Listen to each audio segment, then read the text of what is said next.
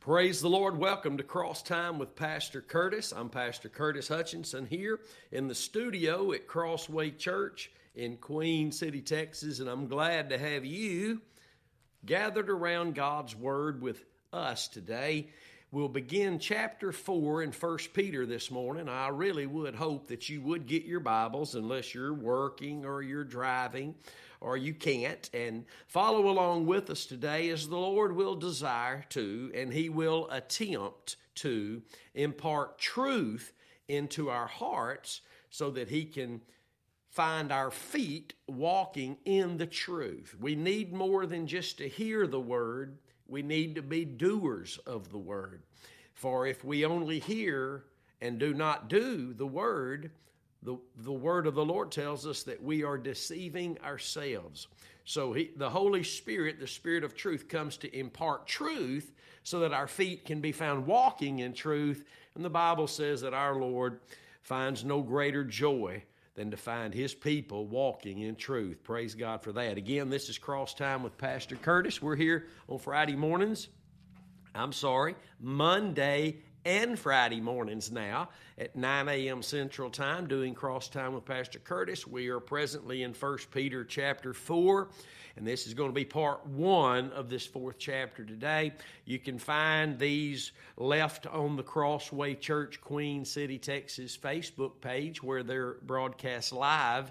And later on, after we're done, we always upload everything we do to our YouTube channel, which is Curtis Hutchinson 316. I encourage you to go find the YouTube channel and subscribe to it, for there all of our worship services are there, and even you can watch them live on that YouTube channel, as well as this Crossway Church of Queen City, Texas Facebook page. And so there are other avenues as well. And there's a lot going on right now. There's a fire of God spreading across this land with great joy, the joy that Jesus endured the cross for us to be able to have. And I'm telling you, there is a great fire burning right now. God is awakening those that will be awakened in these last few moments before He pulls the curtain on this age as we know it. We are living on fumes right now at the end of this age, and God is revealing the truth of His Son and what He did for us at Calvary, that in that avenue we find everything that we will ever have received of the Lord, that we will ever have needed of the Lord. Through that avenue alone, our union with our Savior in His death, will we experience everything that God's will has called for in our lives here and eternally. Hallelujah. So, again, this is 1 Peter chapter 4, verse 1 on this 12th day of May, 2023.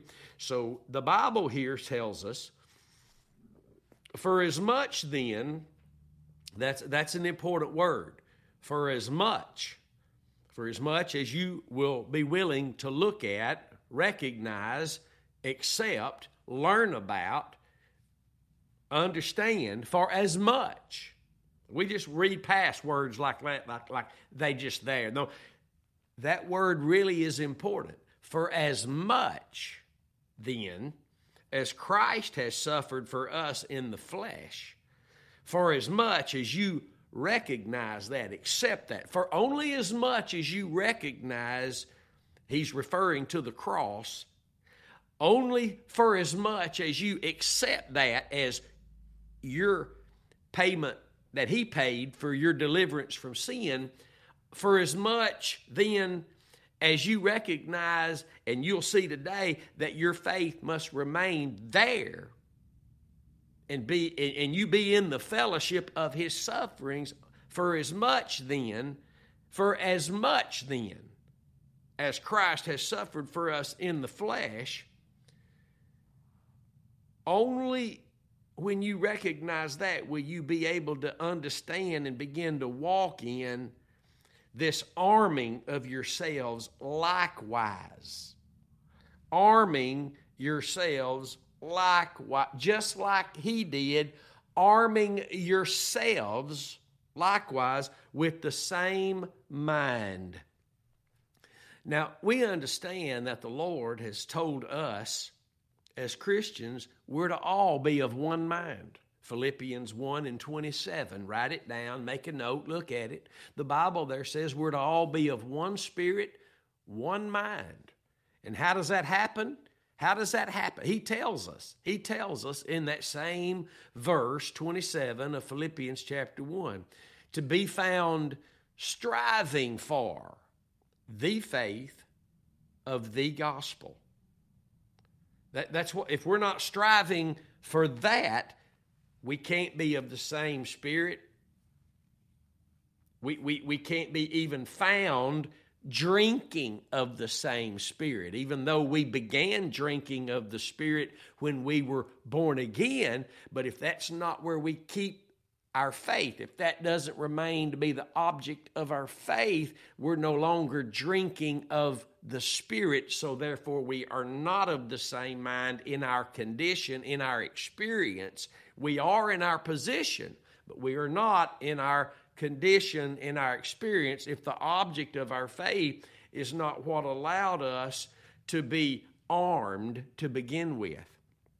It must be, the biggest problem that I had and all Christians have had or still do have, the biggest part of all Christianity still has this problem, and that is we're saved, we receive our Savior's forgiveness, and then we move on in our own strength. That's why God says He forbids that we glory in anything other than the cross.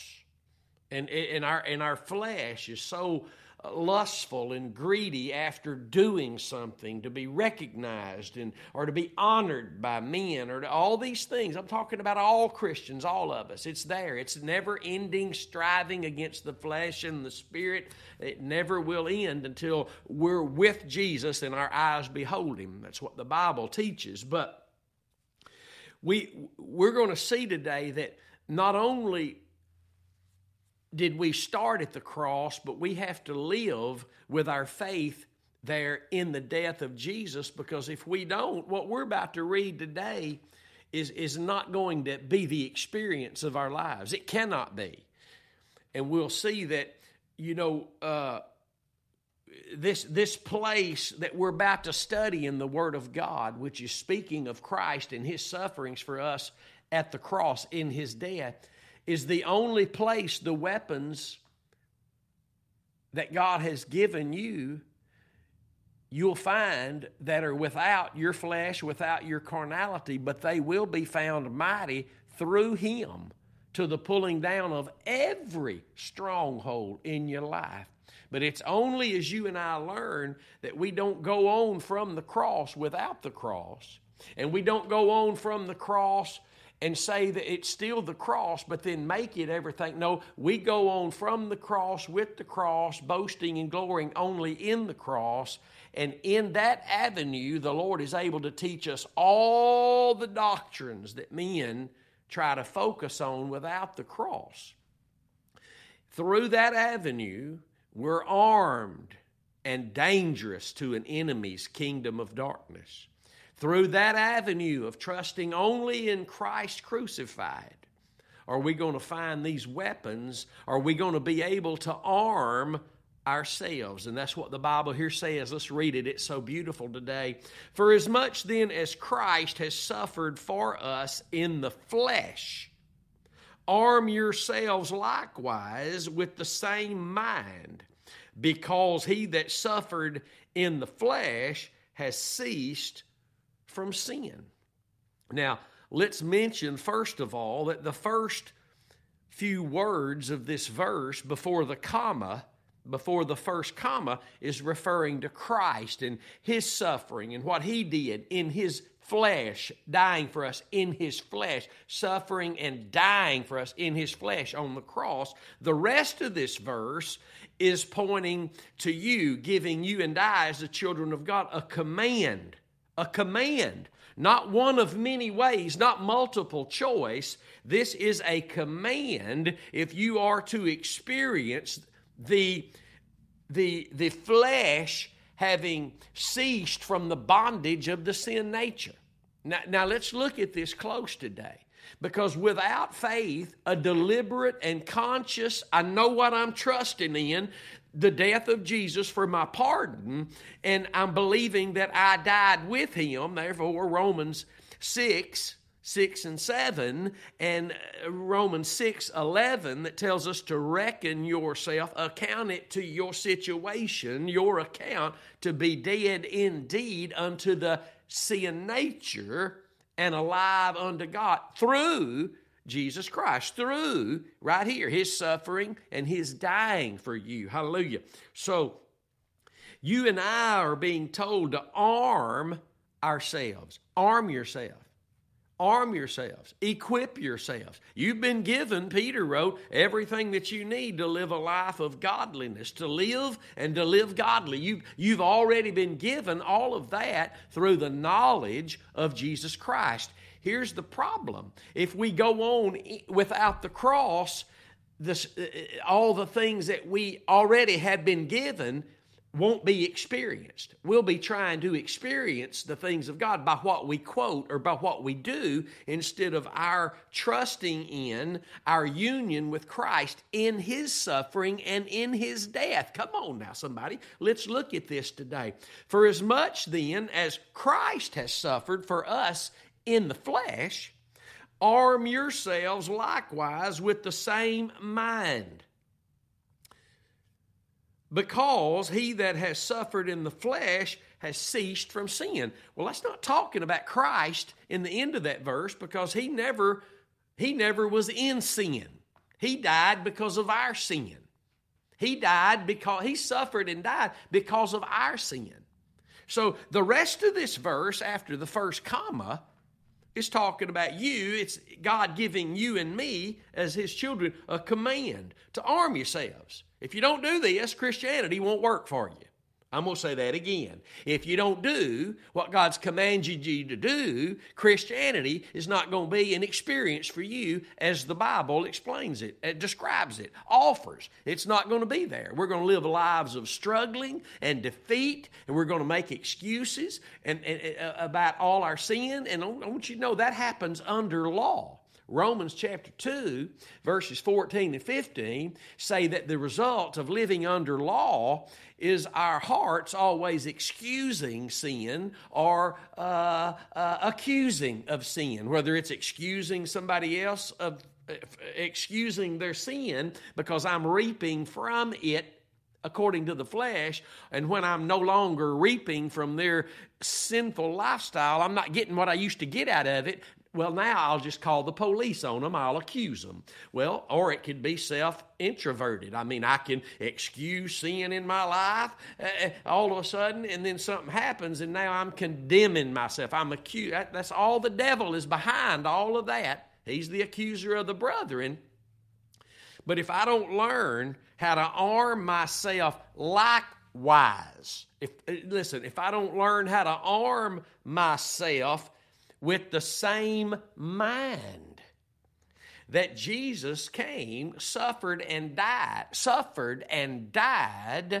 that I could have that same mind. It's not just a mind of suffering, but it's the mind of Christ that allows me to experience everything that God's will calls for in my life through my faith in his suffering and his death for me. It's not me going out and causing some self-induced suffering, being obnoxious and suffering for that, being rude and suffering for that, being religious and suffering for that, being under the law and legalistic and suffering for that. No, it's when my suffering is the experience of my faith in his suffering, and we'll see it today, then that's the only place that I can be armed with the same mind, is the suffering that he went through because of my sin, and the suffering that I get to be in the fellowship of now with his suffering, so that I can walk in the liberty and the freedom that's only found in my fellowship with his sufferings. That means my faith in His suffering. See, true Christianity and true biblical faith in Christ Jesus results in a partaking of the afflictions of the gospel. It results in a true fellowship in His sufferings, Philippians 3 and 10. This is so wonderful and beautiful and powerful, and it's the place really where the rubber meets the highway, so to speak, for the child of God. Because if we avoid suffering because of our faith, that means our faith is growing more shipwrecked. Listen, if we're avoiding suffering, that faith will always bring about. Those that shall live godly in Christ Jesus shall suffer persecution. The Bible says that. Let me read it again. Those that will, it actually says they that will live godly, where? Not in some church. They that will live, choose to live godly in Christ Jesus. That means your faith is in His death. Yeah. So they shall, not they could, they shall suffer persecution. The reason persecution is not just like it probably should be in America is because there ain't that many people in America who are actually living godly in Christ Jesus. A lot of people in church, a lot of people in the Word, but that don't mean we're living and walking in Christ Jesus. That happens only as our faith is found in Christ Jesus. That means in His death. Now, if it doesn't mean in His death, then we can't all be on the same mind, same spirit, striving together for the faith of the gospel. Come on now. You can't, and I can't just do what I want to with the Word of God. We are to be found in the fellowship of His sufferings, Philippians 3 and 10. Our fellowship with the Lord is in the fellowship of His sufferings. I want you to understand that. We're told that again in a different wording in 1 John chapter 1, verses 7 through 9, where the Bible there says, if we walk in the light as He is in the light, we have fellowship one with another. And that's not talking about me and you having fellowship, although it will result in that, our fellowship, if your and my faith is in Christ properly. But the Bible there says, if we walk in the light as He is in the light, we, you and Him, have fellowship one with another. And this is how we know it's talking about you and Him, because it says, and the blood will cleanse us from all unrighteousness, from all sin. Come on now. The fellowship we have with Christ is only through faith in His death. If that's not where our faith is deliberately and consciously located, if it's in this or in that, anything we're doing and not that which He suffered and accomplished for us in His death on the cross, listen, our worship's not even really right. Our prayers aren't right. Our giving's not right. Nothing is right. Nothing is right. And see, this truth, this faith of the Lord Jesus Christ, Him gathering His people back to the sacrifice, like He's tried to do that. He's tried to do that since He established the sacrifice. He tried to do that with Cain, as Cain was easing his way away from the sacrifice, and God, almighty, faithful, and merciful, and gracious God, was literally begging Cain to do that which was right, to stay around the sacrifice, to offer that which God had offered him to offer. Listen, God is never asking anything of you to offer Him anything that He's not already offered you. And that's really all He will accept, that which He's offered you. And when we try to offer Him something back that He's not offered us through that one door, the sacrifice, the suffering, and the sacrifice of Christ, He won't accept it. He's not going to accept it. So, I mean, you think back about Cain, and you think God was begging him. That's what God has done throughout the ages. That's what He did among Israel all those years. Just begged them to stay around the sacrifice. And when they'd get away, He would beg and beseech them to come back to the only place He could protect them, He could bless them, He could keep them, that He wouldn't have to write them a divorce, a decree of divorce. He's doing it now. And my friend, it is happening. It is the revival. It is the only revival that there has ever been or will ever be, is God drawing His people back to gather around the sacrifice. Not any other thing. Not any other thing. God gets His people back around the sacrifice.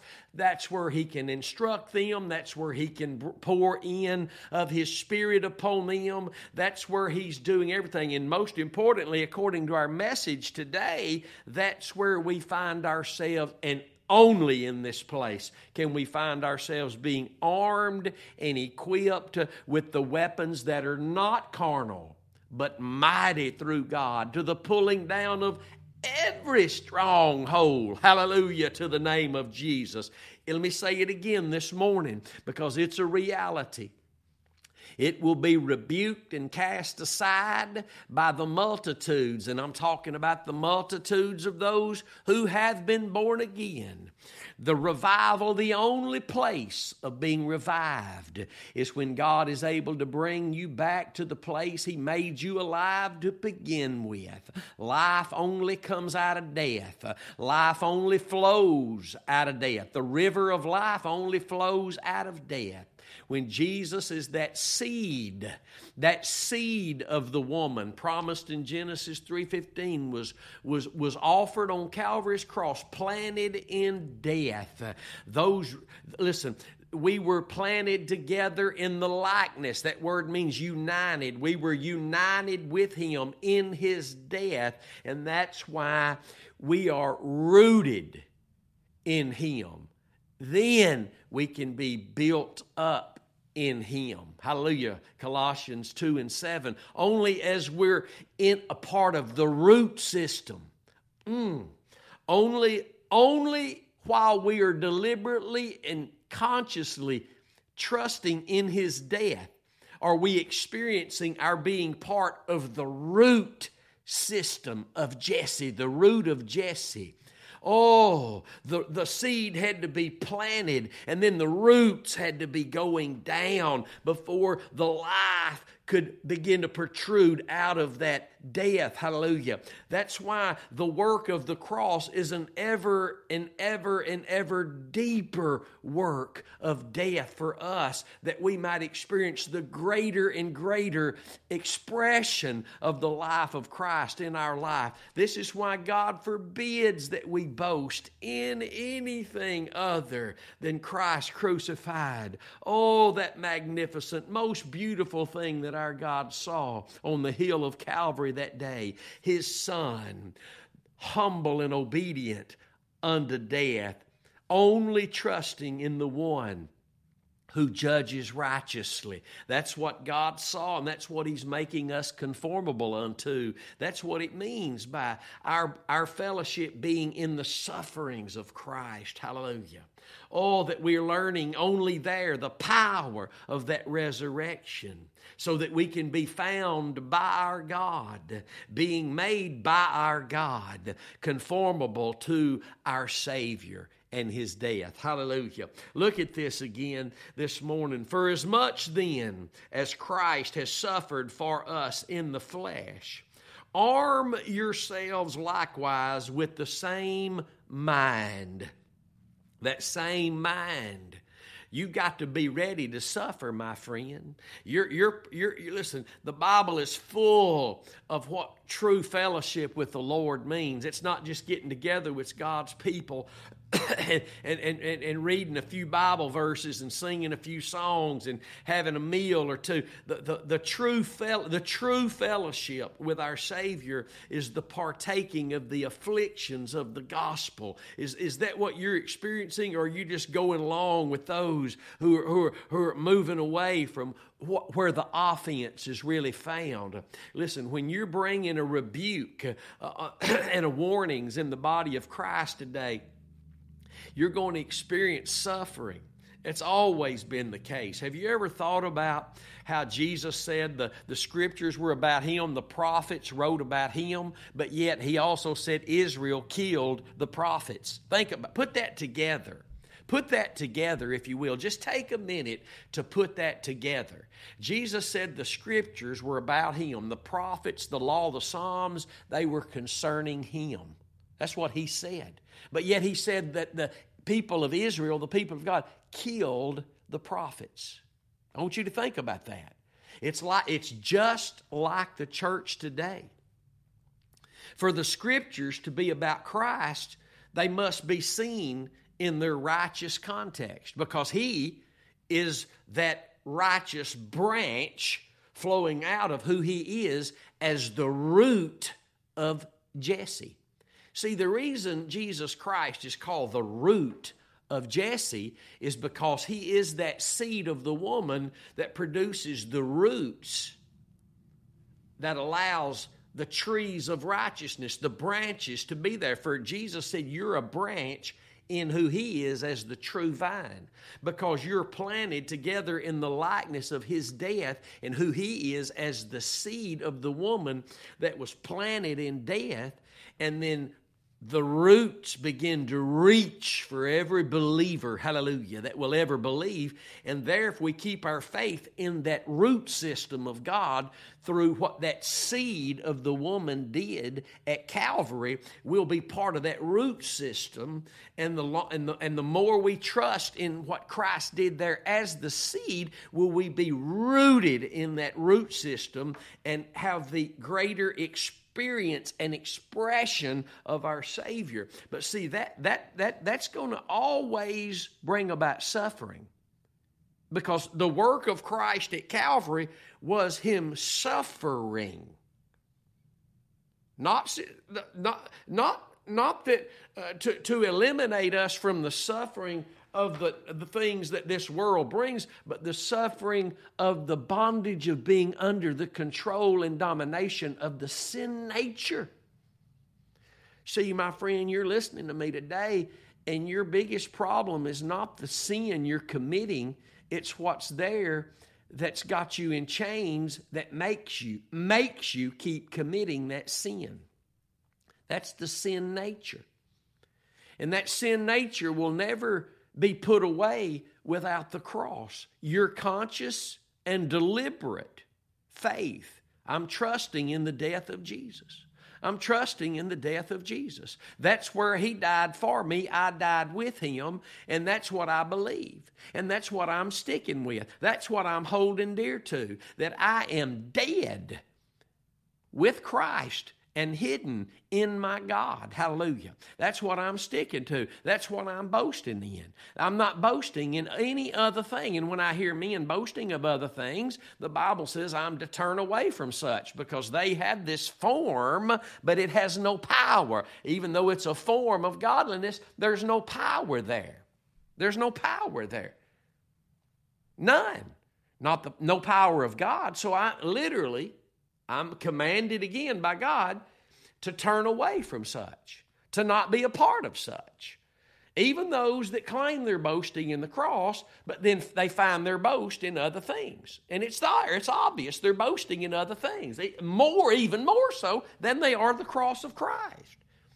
And really, in an deceitful and deceptive, really the deception that's there is an avoidance of the offense. The avoidance of the suffering. But only in the suffering can we cease from the bondage of the sin nature. Only as we partake of the afflictions of the gospel, the fellowship of our Lord and Savior's suffering, will we ever find this place where we cease from the bondage of the sin nature. Amen. That's good stuff. Let's read it again. For as much then as Christ has suffered for us in the flesh, how much do you recognize?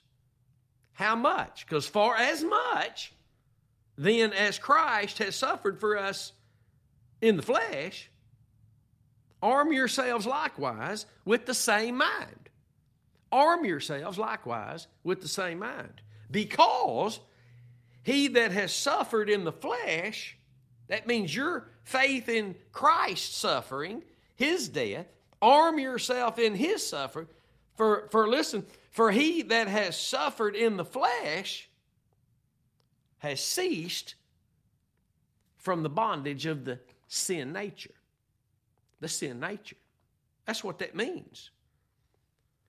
For he that has suffered, because this ain't talking about Christ in the second part of this verse. The first line in this verse was about Jesus. The second and rest of this verse is a command to you, and if heeded, then the experience of what the commands of God always bring is liberty and freedom from the bondage of the sin nature. Hallelujah. Oh, how precious this is. If preachers would see it, they would preach it.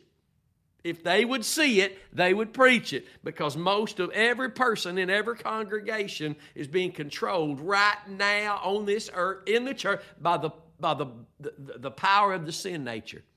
Because most of the church don't know this. I'm talking about a massive amount. We're talking about almost all the church today does not know this.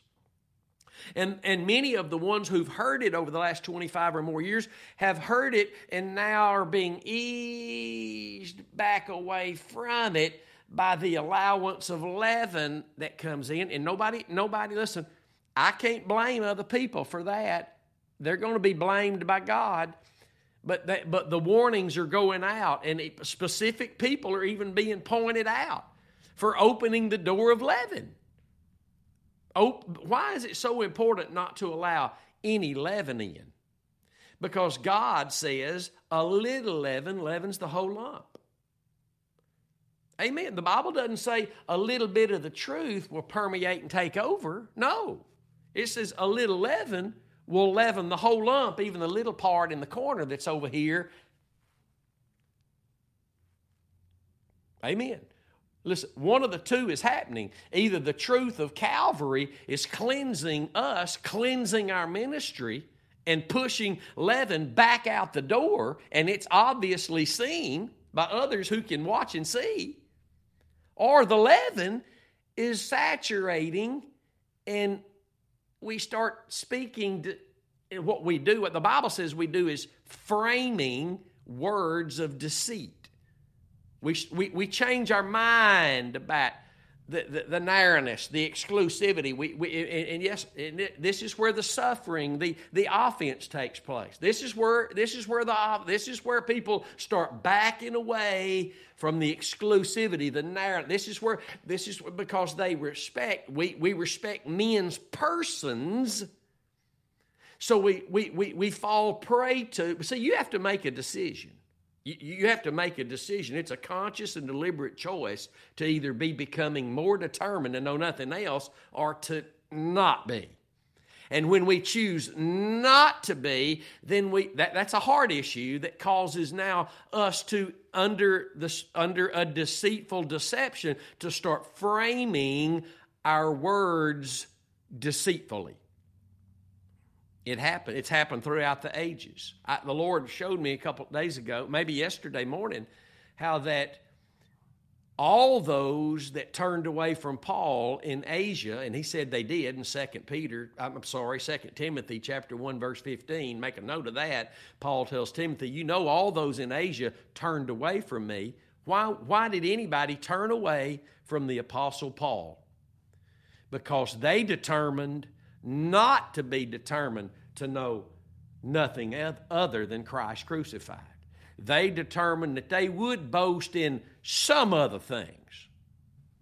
And see, when that begins to happen, you'll turn away from where the determination is seen and found, and we'll start framing, the Bible says, Psalms 50, one of those verses there says that this is a process, and you reach a place where you start framing your words deceitfully. Oh, they still sound right, but they're a part of what's allowing the leaven to come in. Oh, this is so powerful.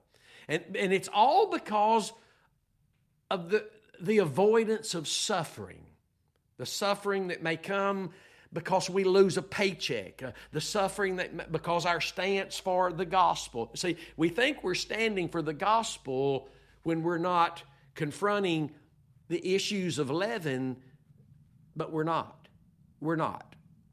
Because thinking that we're standing in the gospel but not dealing with the leaven,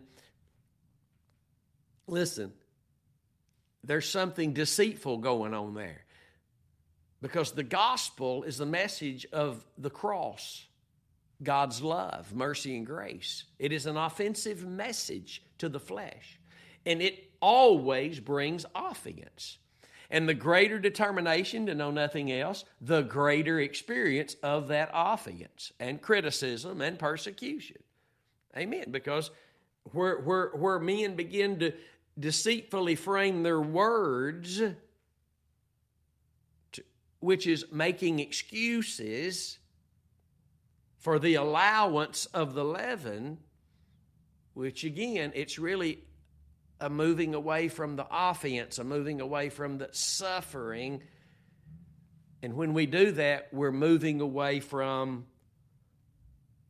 the experience of being as liberated and free in experience by faith as we could be. That's what this says. Let's read it again. Verse 1 in chapter 4 of 1 Peter. "FORASMUCH then as Christ," he's the picture, he's the one who suffered, "has suffered for us in the flesh, arm yourselves likewise with the same mind. For he that has suffered in the flesh has ceased from sin," meaning ceased from the bondage and control of the sin nature. "That he no longer," this proves it, the second part of the verse is talking about us, "that he no longer should live the rest of his life, of his time in the flesh, in this flesh body, to the lust of men, but to the will of God." Let's read that again, because it proves everything but the first line, the first few words of verse 1, everything but that is talking about us. A command and the experience and the promise. Watch. Verse 2.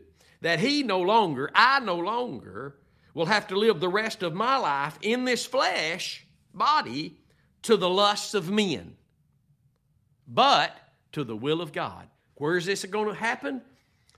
When I arm myself by keeping my faith deliberately and consciously in the suffering and the death of the Lord Jesus Christ, which brings me into the fellowship of his suffering, which causes me automatically to begin to resist anything that's not this truth. Oh, it is love, my friend.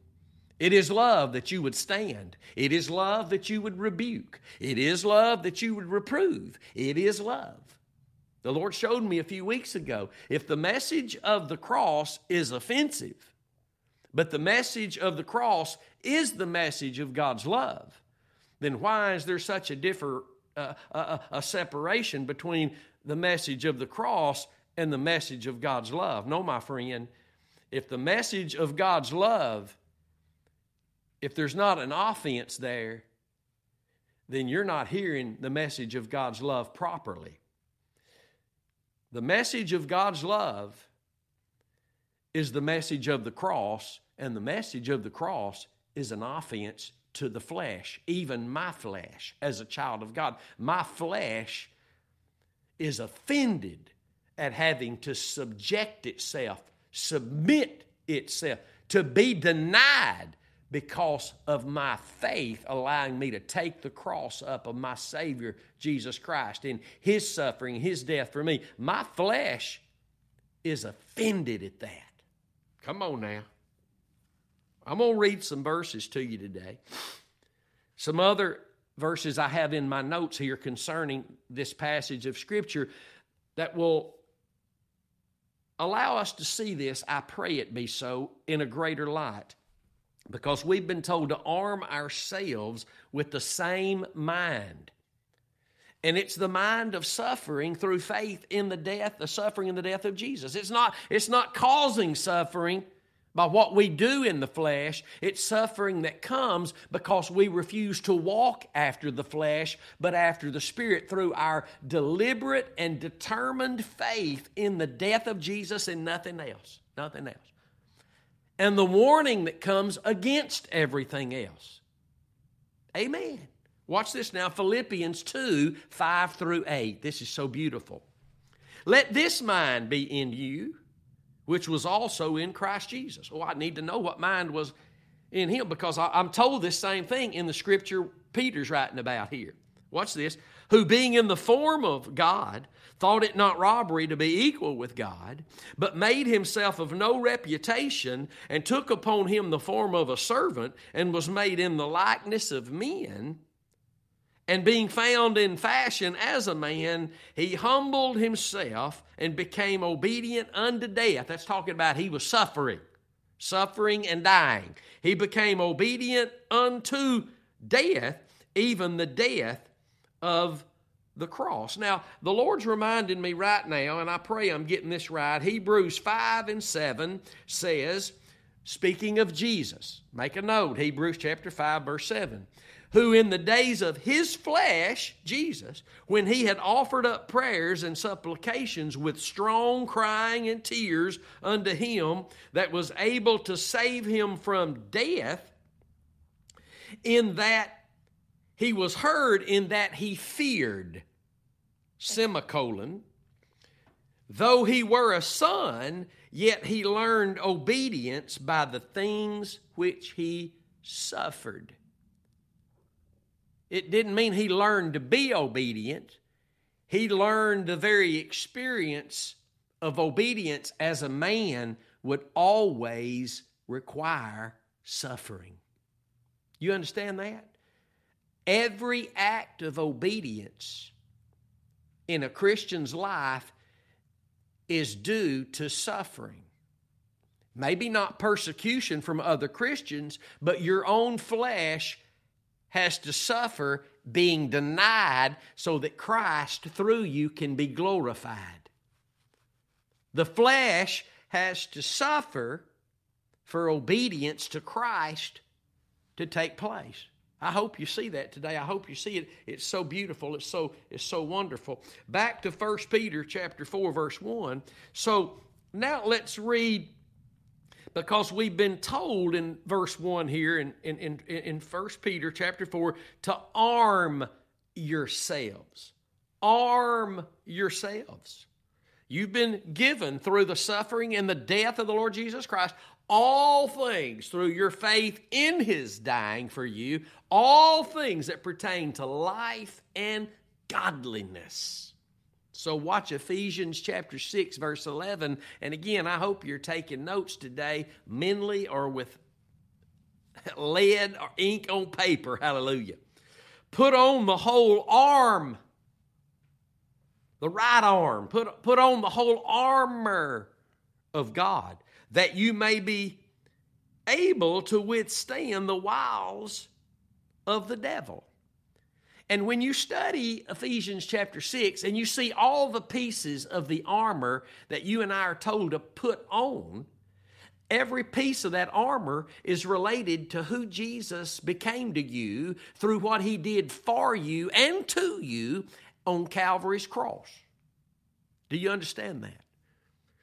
That armor there that you and I are told to put on, which is also a reminder that we're not in every moment wearing it. Oh, I need to say that again.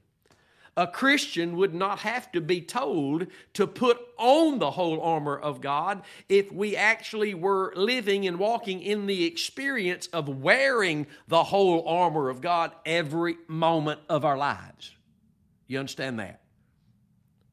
Do you understand that? We're told to put on the new man, to put on Christ, to put on the armor of light, to put on the whole armor of God.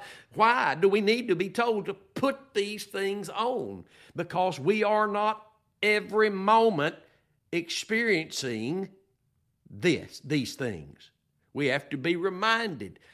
These things have to be put on, but these reminders are not something that we intellectually imagine in our minds. This is where God is allowed to take us back to the cross, our faith deliberately and consciously in the death of Jesus. For when you place your faith in the death, then you are in Him, in your experience here, and you are wearing Him. And the new man, the hidden inner man that Peter wrote about in the last chapter we studied, is able to be in experience expressing Christ. The new you is the only part of you that can experience Christ and express Him through this body that you're trapped in, this flesh body. And I want to mention something powerful today. We've got about 15 minutes left. And I want us to look at Romans chapter 6, verse 13. This is a powerful scripture. A powerful scripture. They all are, amen. Romans chapter 6, verse 13. Neither yield ye your members as instruments of unrighteousness unto sin, but yield yourselves unto God. There's that word, yield. It's who we're yielded to. Yield yourselves unto God as those that are alive from the dead, and your members as instruments of righteousness unto God. Now, one of the most intriguing things you'll ever see in this 13th chapter is the word instruments. The word for instruments here is weapons. Neither yield ye your members as weapons of unrighteousness. That means quit arming the sin nature to have bondage over you, because it's you and I that do that by not literally, deliberately, and consciously fighting the good fight of faith, which is to strive for the faith of the gospel, which is to moment by moment keep my faith in the death of Jesus, so that I can turn the other cheek when slapped, so that I can endure the persecution, the criticism, all the name calling, all the leaven attempts to seep in and to saturate me, to move me back in the place of deceitfully framing words that are allowing the leaven instead of rebuking it and casting it out. And listen, if that ain't working, then I got to get up and get out. If that ain't working, then I got to get up and get out. Hallelujah. Hallelujah. Watch this now. Don't yield your members as instruments, weapons of unrighteousness unto the sin nature, which is what that word sin there means. It's the noun. It's the sin nature. It's not an act of sin.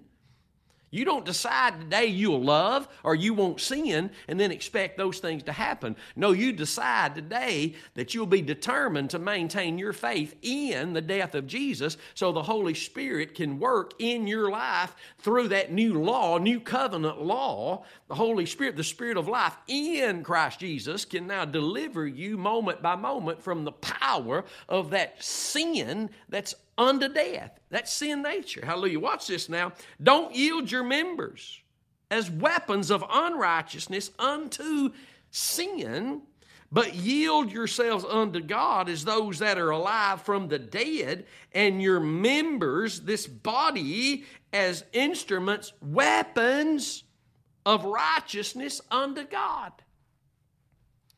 The members of your body either have an outward expression are being used as weapons of unrighteousness under the law, the works of the law, working yourself to death to try to please God instead of maintaining your faith in the death in the only thing that has ever pleased God.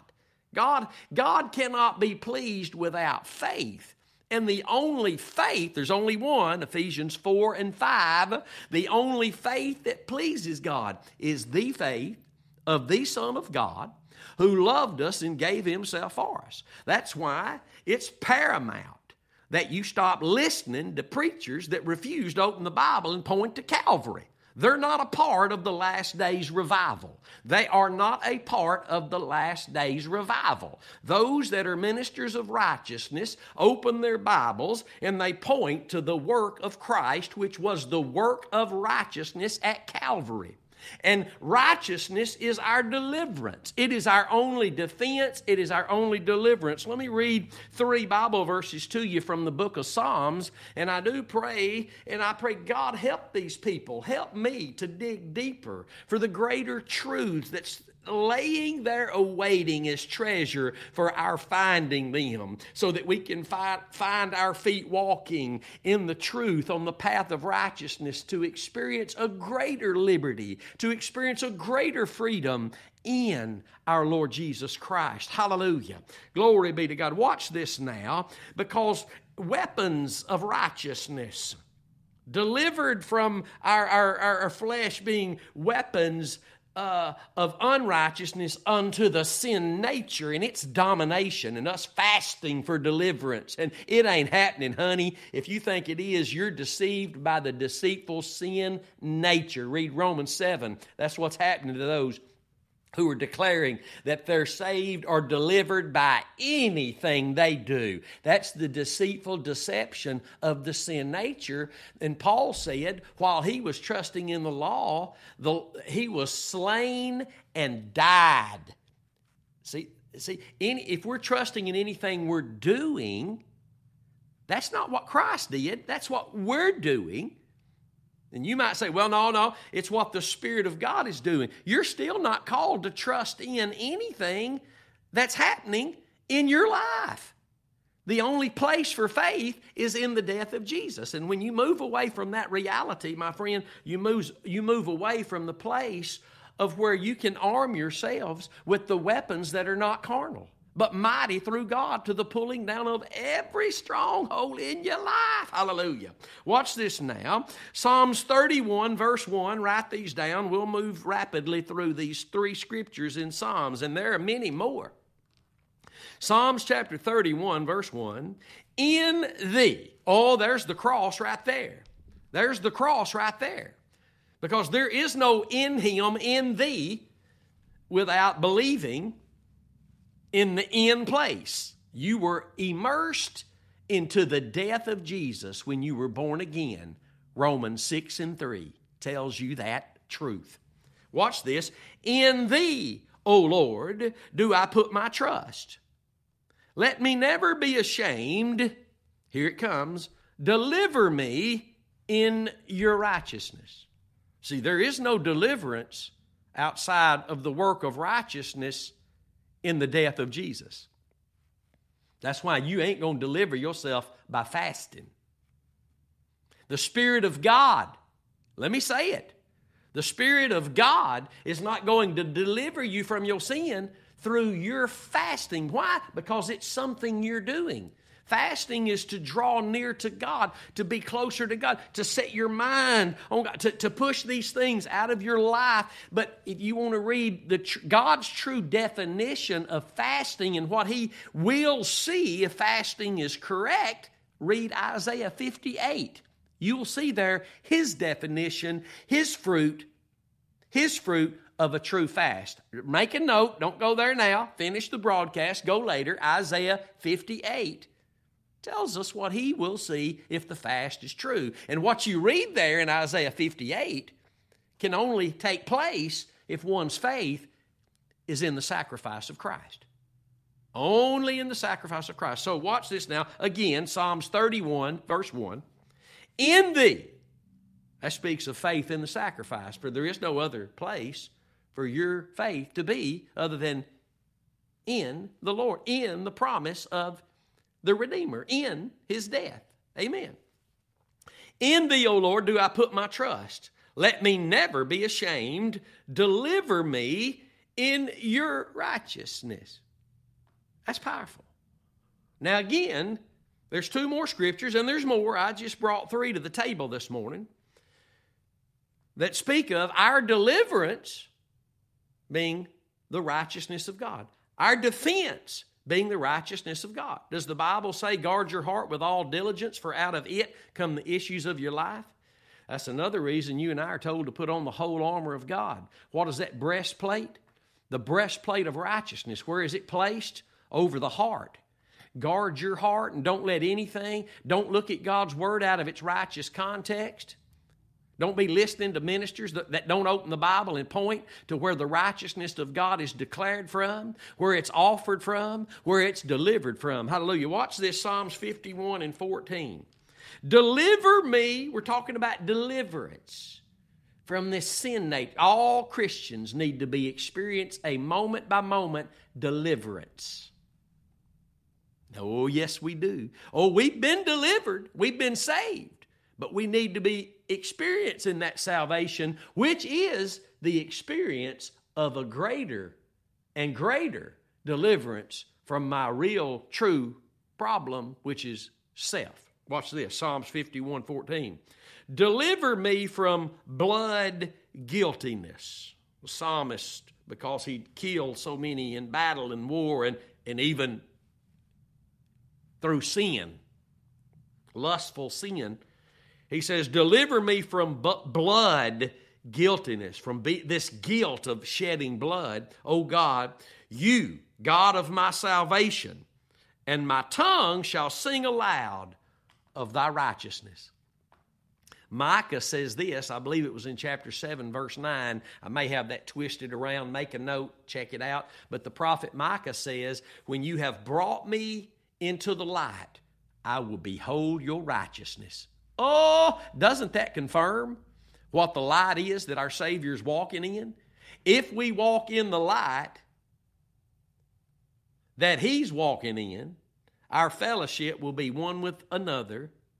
If we walk in the light as He is in the light, what light is He in? The light of His righteousness, offered to you from Calvary's tree, hallelujah, through the suffering and the death of Jesus Christ. Watch this now. And my tongue shall sing aloud of your righteousness, because His righteousness is our salvation. It is our deliverance moment by moment. Last one, Psalms 71, verse 12. Psalm 71, verse 2. Psalms chapter 71, verse 2. Deliver me in your righteousness, and cause me to escape. Incline thine ear unto me, and save me. Where? In His righteousness. In His righteousness. Why are we talking about righteousness? Because if we're going to arm ourselves likewise with the same mind that Christ had, what mind did He have? Let's turn over there as we close. Let's go back to, or is it 1 Peter? Yes. Go back to the second chapter of this same book, letter, 1 Peter chapter 2. This is where we'll close today. We got about 2 minutes. Verse 21. Every word in the Bible will be confirmed with 2 or 3 other witnesses in the Word. And here we are again, moved by the Holy Spirit this morning to see these beautiful truths offered to us, to be imparted to us, that our feet may be found walking in these truths. Watch. 1 Peter 2:21, for even hereunto were you called, because Christ also suffered for us, leaving us an example, that you should follow His steps. Write it down, Psalms 85:13. Righteousness went before Him, that we might be set in the way of His footsteps. His footsteps are the footsteps of righteousness. Righteousness always brings about suffering of our flesh and suffering from the criticism and the persecution of others' flesh. Watch now, verse 22. Jesus, who did not sin, neither was guile found in His mouth, who, when He was reviled not again. When He suffered, He threatened not, but He committed Himself to Him that judges righteously. There's that word again. Are we committed to our God who judges righteously? If we are, then we'll find where that judgment of righteousness was offered, declared, offered, and only imparted and experienced by the child of God if we're willing to become more determined than ever before to fight the good fight of faith, which doesn't mean all the things we've been taught it means. It means to keep your faith. Fight to keep your faith in the death of Jesus. And in spite of all the suffering that will come, you must cling to that faith, the faith of the Lord Jesus Christ, who suffered and died for you. That must be your mind. Your trust is in His death. You are united with Him by faith in His death. You only walk in resurrection power to show forth the power of His death. That's what the Bible teaches, my friend, and that is where the revival is found today. That is where God is reviving His people. He's not doing it anywhere else. He's not doing it anywhere else. Anything other than the message and the focus of Calvary's Lamb, there will be no revival except that of the sin nature. The sin nature. So we need to remember these things. It's been a wonderful, wonderful broadcast today. I hope that you've been encouraged, edified, and the light has become brighter for you, because the promise of our God is, in Proverbs 4:18, that the path of the righteous, the path of the just, shall shine more until that perfect day. God bless you. I love you, and I'm thankful for every one of you who have heeded the wake-up call and the call back to the place of your first love, and you're learning what that really means. And I'm thankful for all of you who pray for us and all of you who are stirred by the Lord to sow into this ministry, even financially, to help us do what the Lord has called us to do, and you become a part of that by praying and by sowing into this ministry. And if you've not done that and the Lord stirs your heart to do that, you can easily do that at thecrosswaychurch.com, or you can simply text the word GIVE to the number 903-231-5950. God bless you. Don't forget to check out the store. You click on the store icon on the website. Angel Pieces music CD is there. There's 12 or 13 books, commentaries that I've written, and this is all we're going to be found talking about, my friends. This is all God's ever been talking about, my friends, and I want you to know that. That's for true and for real. And this is where the revival's taking place. You can find more of that literature there on the website.